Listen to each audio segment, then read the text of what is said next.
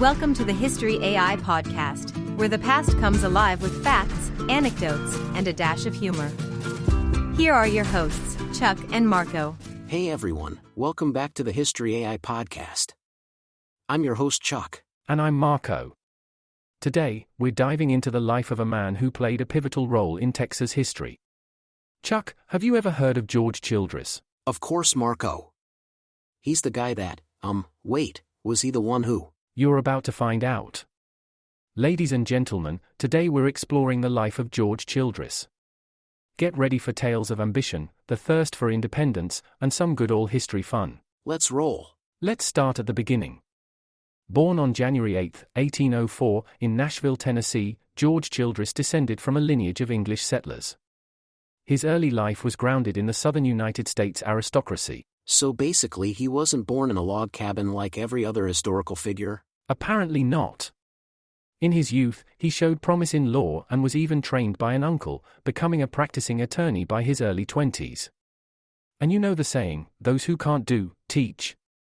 Well, he taught law too. A real jack of all trades. What made him move to Texas though? The allure of new lands. In 1835, facing personal and professional setbacks in Tennessee, Childress relocated to Texas. Talk about a change of scenery. From Tennessee's Music City to Texas's Alamo City? Well, the Alamo did play a part, but we'll get there. Before we dive into the Texan part of his life, let's get to know his character. Was he just a serious lawyer type? Far from it. In addition to law, Childress was known to have an affinity for writing, poems, essays, even dabbled in journalism. And, get this, he even tried his hand at playwriting. So he was the Lin-Manuel Miranda of his time? Almost, but with a bit more revolution and less musicals. Now, Texas in the 1830s was a hotspot, right? Absolutely. Texas was under Mexican rule, but many settlers, especially Anglo-Americans, yearned for independence. The idea of a separate Texas Republic was gaining traction. And George was all for it. Yes, George Childress was a staunch supporter of Texan independence. In fact, in 1836, he chaired a committee at Washington on the Brazos, where they drafted the Texas Declaration of Independence. He's often credited as its primary author.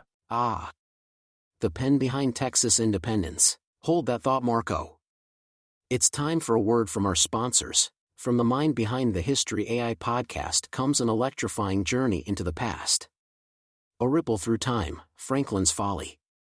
Dive into a tale where Benjamin Franklin, America's beloved inventor, takes an unexpected journey through time. But with his leap, he unleashes a powerful ripple.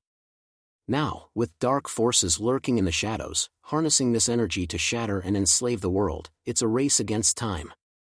Will Franklin fix the future? Or will history rewrite itself? Uncover the secrets. A ripple through time, Franklin's Folly. Time has never been more fragile.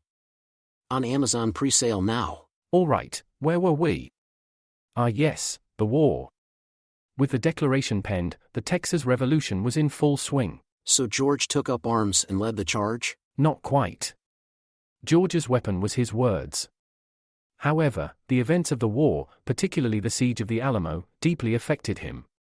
His writings from this period echo the sentiments of unity, sacrifice, and liberty. So, he's like the guy who tweets inspirational quotes while everyone else is at the gym? Perhaps, but remember, his words inspired many to action. So, how did life treat George after the war? The post-war period was bittersweet. While Texas gained its independence, Childress faced personal struggles. His marriage ended, and financial issues plagued him. Sadly, on October 6, 1841, he took his own life. A tragic end to such a remarkable life. It truly was. But let's focus on his lasting impact. Childress' writings, especially the Texas Declaration of Independence, are celebrated as defining moments in Texan history. His legacy reminds us of the power of words in shaping nations and ideals. Well said, Marco. And speaking of words, it's time to wrap ours up. True that, Chuck. Thanks for joining us on this dive into the life of George Childress. And if you enjoyed it, don't forget to subscribe, rate, and share the History AI podcast. Also, a big shout out to all our listeners for their support. Keep the history love going, and we'll see you in the next episode.